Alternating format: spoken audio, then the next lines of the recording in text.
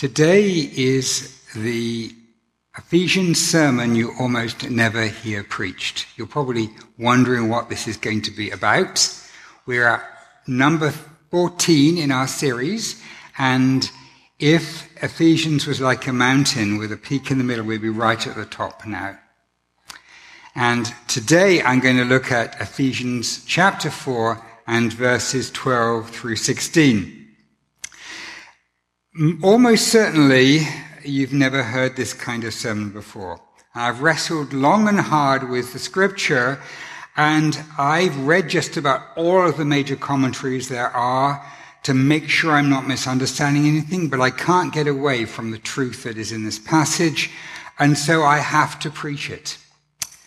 And just to introduce it, this is a prophetic word from Paul that something spectacular is going to happen in churches, and we can be part of it. We can be instrumental in it happening. And my goal this morning is that we should all understand the radical teaching of this passage and commit to doing our part in it. And my outline today, I'm going to title this From Childhood to Maturity. We're going to do a deep dive into Ephesians 4, verses 12 through 16. And then I'm going to reveal what the whole point of this message is, but you can tell by the title, it's will it happen? And if so, when? What is this about, this prophecy? And how should we respond is going to be my last point. And so before we do that, a quick summary of last time. Last time I looked at verses 11 and 12, and the verses go, and he himself gave apostles, prophets, evangelists, shepherds. That's the literal word for pastors. We often use the word pastor, but literally it's shepherds and teachers, for the purpose of equipping the saints, for the work of serving, for the building up of the body of Christ. And my point last time was, who is building the church? Is it these 5 leaders listed at the beginning, or is it everybody? And I said last time that, by the way, the saints in this verse, in verse 12, saints just means all of God's people. So this is the million-dollar question, who is building the church? So the old way of reading this, that's persisted for nearly 2,000 years, which is wrong, goes like this. He gave gifted leaders for the building up of God's people and for the work of the ministry and for building up the body of Christ. In other words, the gifted leaders do everything. They are the people responsible for building the church. They do almost 100% of the work. But this is not what the passage is saying. This is wrong. They are equipping the whole body to build the church. And so it should be for the building up, these gifted leaders are for the building up of God's people for the work of the ministry and for the building up of the body of Christ. In other words, these leaders are building up God's people so they can build the body. Why is this important? It has led to a top-down structure in the church, a hierarchy where you get the clergy who do all the work and then the laity who sit in the pews and give their money and don't do anything. And this has crippled the growth of the church. And it's the wrong way of understanding this passage. In fact, you can see another verse earlier on in the chapter, verse 7, to each one of us grace was given according to the measure of Christ's gift. So last week I was talking about how this distinction between the gifted leaders who do all the work of building and then everybody else is wrong, because the role of the leaders is not to do the work of building, it's to equip everybody so that everybody can do the work of building. Now that is going to be an important foundation for today's message. Now, before you open your pieces of paper, which is coming very shortly, we're going to explain how this works. And this passage of scripture, which I'm going to show you, is actually what I'm going to do. I'm going to let you look at it. We won't open it yet, but I'm going to just let you look at it for now. And I'm going to, what you can see is something like that right now. And we have the first verse, for the purpose of equipping the saints. Now, Peter, you're going to have to switch this across to, you've got that, okay. For the purpose of equipping the saints for the work of serving, for the building up of the body of Christ. And then the last bit of the last verse says, produces the growth of the body for the building up of itself in love. Now, these are like bookends that begin and end the passage. Starts off on a topic, it ends on exactly the same, with almost identical phrase being used. This kind of way of writing was common in ancient times, and it's a kind of a semi-poetic way of writing, which is called chiasm. Don't worry about the meaning of the word. That's just what it's called. And I'm going to illustrate how it works with some English. It's truth and beauty combined. So we may start with an end with a key issue that's being discussed, and then we have a statement that leads to a second idea, and that leads to a third, and then there's a central turning point in the middle that's resolved with a new idea. We can work back to the third one, back to the second, and then we resolve the issue. This way of writing, where you have, sometimes it's called A, B, C, C, B, A, it's a way of writing which it's not only beauty in there, but it focuses you on what the real issue is, which is the beginning and ending one, and what it is that's the key change point. And often you'll get the change points that work back through. Now, sometimes it's simple like this. The passage that we've got, that we're going to look at, has got an extra level of beauty, which is why I've given you handouts that are folded up, because you can actually miss out the middle bits and it all makes sense. So if I miss out these verses, this middle section, just look at the first and the last, it makes sense. And if I miss this out here, there, and just leave the second and fourth, it makes sense. And I can work myself down to the middle. And I want to show you that, because it's just really cool. So I'm going to get you now to look at your sheets, and we're going to see how this works. So the key question being dealt with here is building up the body of Christ. How is the body of Christ to be built up? So it starts with that and ends with that. And then this here, if we open this middle bit up, we get how it's built up. So you can open your sheets up now to show the first level. You can open up the first fold, yep. So how the body is built. It's built until we all attain to the unity in the faith and in the knowledge of the Son of God, to one mature adult, to the measure of the stature of the fullness of Christ. And then that's paralleled up with verse 16, whom the whole body being joined together and held together, so the unity idea, by every supporting ligament from the proper working of the measure of each individual part. So the measure in verse 13 is of Christ, and the measure in 16 is at each individual part. And we'll look at that in a minute, because that's very interesting. But let's open up the middle bit now. You can open your sheet right up now. And we'll see that verse 14 says that we should no longer be children. And then I haven't folded it up because it would be too small a fold. But if you jump to the end of verse 15, if you contrast that in the red, we should grow up in every way into him who's the head, Christ. So you can see children contrasted with grown-ups there and how it matches perfectly. So what does growing up mean? And look right in the middle, growing up is being moved from children who are wave-tossed and blown around by every wind of teaching, by the trickery of people, by craftiness and deceitful schemes, but speaking out the truth in love. So what's the new idea? What's the key thing that's introduced here? The key thing is love. This is what is the elements introduced. And right at the end, if you look right at the end, I've highlighted the end of verse 16, building up of itself in love. And so, this is this beautiful structure that he's written it, but partly it's there because it's got a beauty, but partly it's there because it really focuses you on what the truth is. And I wanted to show you this because I want to focus you on what this passage is saying and see how these things all match up, and it reinforces the idea that I'm going to be talking about today.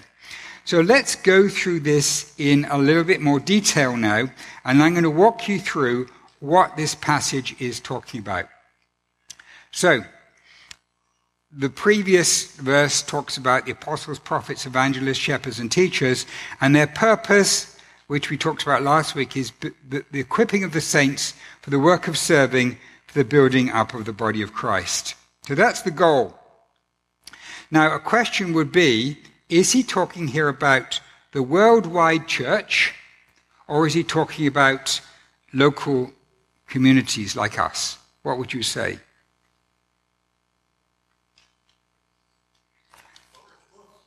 Okay, we've got a both. We've got a worldwide church.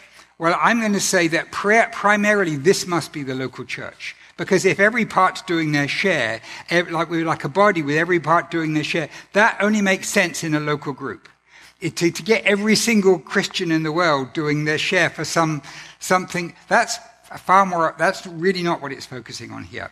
It's having a community that functions by everybody doing their part. And so it's primarily, I believe, it's building up each local body in this verse here. So, and it's about every part of that local body doing their share. Now, if you look then at verse 13, there are three things there we attain to. The first is unity in the faith, so unity in what we believe, in the knowledge of the Son of God. The second is a mature adult. Now, this is a very interesting phrase in the Greek because it doesn't say into lots of mature adults. It says one mature adult. What is that talking about? It's talking about such a unity that we're like functioning like a single person. And we are like Christ manifested here. Because Christ is a single person, and we're like growing together so closely, like we're like the body of Christ as a single mature person. So lots of children growing up into one single mature person. It's an odd thing, but that's what he says. And then the third thing, to the measure of the stature of the fullness of Christ. Andy, could you just come in here a moment? He wasn't expecting this, so I've not warned him. All right, so just come over here. So, and watch what you tread. Okay, that's all right. So imagine we stood Andy up against a wall, and we drew a chalk line around him on the wall, and then we said, okay, you've got to grow up into that. Okay, that's when you're fully grown. That's how you are. You can go and sit down now. So what we're left, so this is what literally what it means. The measure of the stature is the measure of Jesus. So if Jesus, you measure Jesus and say all Jesus qualities, and you say your job is to grow up into Jesus qualities. That's the measure you're growing up into. You say, what? What are you talking about? That I should grow up into the measure of Jesus? Yeah, that's what it is. That's what we've been called to. We've been called to grow up into the point we're measured to is this point where we're at the stature of the fullness of Christ. Now, I didn't write this. Paul wrote this, so blame him if you think he's exaggerating, but this is what he says. This is what the church is to so reflect Christ that people see an image of Christ when they see the church. And then verse 14, so that's verse 13. Verse 14, we get to the statement of the children. This is how we are now. We're children, wave-tossed and blown around by every wind of teaching, by the trickery of people, by craftiness in deceitful schemes. And so that is the character that you see so sadly in Christ Church today, in many, many places, just like every wind of teaching, like all kinds of ideas coming in, bad people coming in, causing trouble. And so he says, but speaking the truth in love. And I'm going to unpack this more, but this is the answer, he says, is speaking the truth in love. And doing that, we grow up in every way into him who's the head, Christ. So this then, we've done the middle now, we're beginning to come back out of our chiasm, back into the resolution. We grow up into him in every way, and now it says, from whom the whole body, joined together and held together by every supporting ligament, in other words, every part that holds a joint together, from the proper working of the measure of each individual part. So this is a complete reversal then of the previous one, what was there before in verse 14 with the children, and now there's this maturity. Now, the most important part of this, I believe, is this word measure. Because how do we do this? Here we have the measure of the stature of the fullness of Christ. So this is what we've drawn on the wall with the chalk. This is Christ's stature. How do we get there? By the measure of each individual part. And in verse 7, I'm not showing here, but verse 7, it says each one of us has received a gift according to the measure of Christ. In other words, he's measured out to each one of us. He's measured out, each one of us has got a measure of the gifting, and when added together, they make the whole thing. You understand what he's saying? Like, I can't get away from this. It's very, very clear in the text that we have got this goal, and the goal is not by the super apostles or somebody amazing doing the work. The goal is that every single person doing their part, their measure, lets us reach the measure that's the end. And when we get to this, the end of verse 16 says it produces the growth of the body for the building of itself up in love. So this is the incredible transformation that takes place. This was the deep dive we've just done into Ephesians 4:12 to 16. Now we're going to ask, will it happen? And if so, when? And then end up by asking how we should respond. So I've done a lot of research on this. And I'm sad to say that the question that is almost never asked is when. You can read all the scholars on this passage, the best minds that have applied themselves to this, and they never say, well, when is this going to happen? Oh, isn't that the most important question here? And when they do answer the question, they assume that it happened when the New Testament was completed, 2,000 years ago. Well, let me ask you a question. When we look around, are we seeing the church in this level of the fullness of Christ, or are we seeing the church like children? Yes. So, you laugh when I tell you that. Of course, it's obvious we're not mature. We've got such a long way to go as a church. We're not at this level of maturity. So that's crazy. That's ridiculous. On the other hand, you get people saying, it's fulfilled at the return of Christ. We'll never get to this. This is talking about a perfected state. No, this will happen at the return of Christ. There's one problem with that view. There's one problem with it, and it's a big problem. What's the point of Paul trying to motivate us if we can't possibly achieve it? What's the point of that? I actually found one scholar who actually dealt with this question and addressed it, and Harold Honer, and he said, if the potential of the fully mature church is not real for the present time, Paul offers a false hope. Is Paul offering a false hope? This is the challenge that I'm bringing you today. Is this a false hope for churches across the world? Is this a false hope for New Life Church?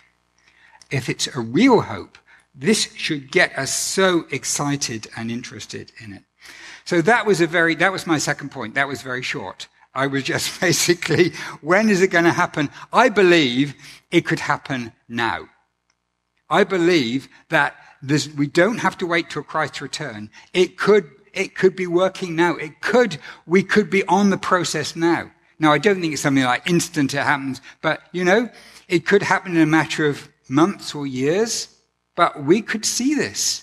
And my dream is that we would see this. I don't see why we should not see this, because this is Christ's dream as well.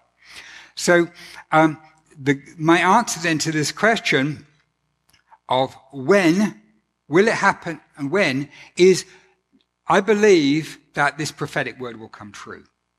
And I hope it will come true in my lifetime. And I hope it will come true not just in my lifetime, but no, when I'm part of this church.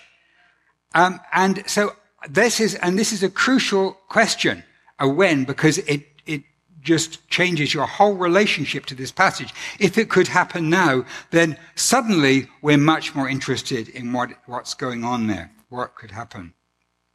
So before I go on any further, is this the only place in Scripture that something like this is talked about? Because if it is, then that should raise some question marks. Because if there's something really important, usually it's in more than one place in the Scripture, not just one single place. Well, actually, it is. It is. I'm not going to look at the verses now, but I'm going to tell you that in 1 Corinthians 12, verses 8 through 12, Paul talks about going from children to maturity in terms of love, when he's talking about the gift of love, and how this brings a renewed communion with Jesus. And he talks about getting to the point like we have face-to-face communion with Jesus as we go from children to maturity. And then in the Gospel of John, in chapter 17, Jesus has got a prayer at the end of chapter 17, and he's praying, and he climaxes the prayer talking about that they will be one, my people will be one, even as we are one. And when they're like that, the world will know that you have sent me. And so he talks about this point where there's such unity amongst the church that like it's obvious to the whole world that this is God. And can I ask you, is that right now? When the world looks at the church, does it see such extraordinary unity that it says, this must be God? I hear some laughing. Yeah, and it's not out of place. It's not out of place because sadly, it's so away from what we have. But that is Jesus' prayer in John 17. Is Jesus' prayer going to be ignored by the Father and never going to happen? I don't think so. Is Jesus praying something that will only happen when he returns? Well, that would make no sense because Jesus is praying that the world will look at it and see him. So if that doesn't happen till he returns, there's no point. So another place it happens is hinted at is in Romans 11, and it talks about God doing things in the future, which it describes as life from the dead before he returns. So the real question then I'm going to close with is, how should we respond? How should you and I respond to this? So there are two things I believe this passage is speaking about. Truth spoken in love, which is what you have right in the middle there, and every single part of the body using the measure of gifting Christ has given them.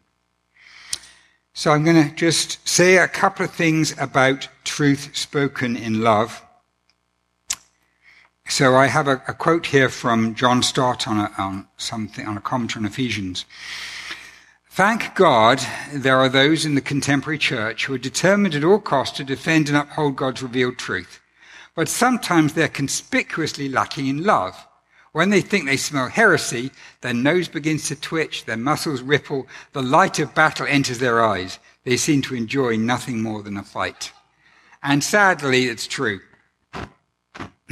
Sadly, the church can become a place of fighting, my truth is better than your truth. And that's truth without love. Truth without love. Now, I'm going to say that what we're talking about here in this passage is not just truth as doctrine, truth as teaching. That's very important. But it's also truth in our relationships, in our individual conversations. Can you imagine having a conversation with somebody who's going to tell you the truth about yourself, about you, but not in a loving way? Maybe some of you experienced that happening. They're going to tell you the truth, and it's not filled with love. So we can have personal conversations which are truth without love, which just damage, and they just don't help anybody. We can have conversations which are love without truth. In other words, they don't tell you anything that you need to know because they don't upset you. And so you never get to hear the important things because everybody wants to love you. And so what he's talking about here is total love and faithful truth. And so you imagine what it would be like if you were in a community where you were surrounded by people who absolutely loved you just so totally, and they were committed to sharing, to be completely truthful with you. Just totally true, totally transparent with you, but filled with love. You'd feel safe in that community, but you'd also really grow in that community because you're in a place where there's this truth and love together. So I want to argue then that part of this here is in the way we relate to one another personally. We need to have both of these things in our conversations to a full degree. A full degree. But the other part of the way that we respond to this message and the way that the church grows is by every part doing the measure that Christ has given them. Everyone involved. And so we can say every part of the body is using the measure of gifting that they have, that they've been given. And here is the challenge. How do we do this? How do we accomplish this? How are we actually going to move to the point where we're doing this?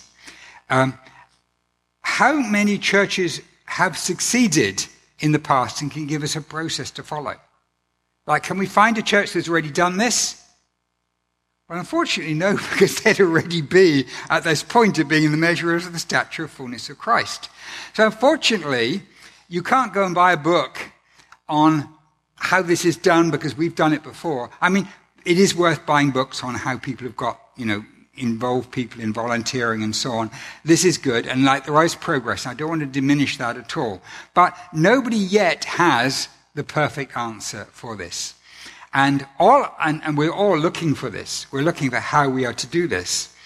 And so what I want to ask you to do is, I want to say to you, we're all in this together. I can do my part, but no more than that. So I want my vision for New Life Church is, as we move forward into the future, the rest of this year and into next year, that, and however long it takes, that this is what we want to do.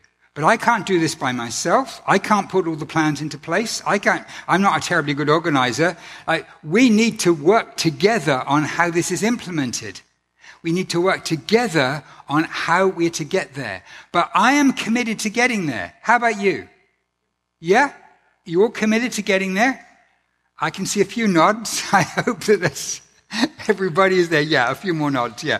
So this is what we have to do. And so I want to challenge you. Are you up for trying? Are you up for trying a New Life Church? Because this is what we have to do if we are going to meet this. I have got another quote for you, which I like. We have what we need. That's my title.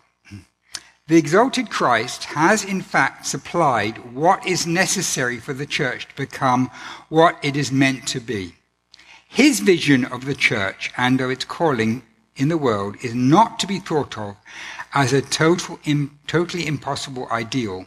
He maintains that the resources have been given for the church to be able to demonstrate its unity, to proclaim the truth in love, and to attain to completeness in Christ. In other words, we have the resources. God's already given measures of gifting. We have the resources. He's given us what we want. He's not standing in our way. This is possible. I believe this is possible. You and I could see this prophetic vision of Paul come to pass in front of our eyes. And this could be, we could have the joy of seeing this, and I pray that we will. And I want to say, if you're not a follower of Jesus today, then you're not actually part of the body. You're outside of the body, so you don't have a part in this process, except the wonderful good news is you can become part of the body. You can do that simply by asking Jesus to take off you that load of guilt that you have, to pay the price for that guilt, and to bring you into his body, and he will, and he loves to do that. So if you're not a follower of Jesus, You can become part of this by asking Jesus sincerely to make you one of his.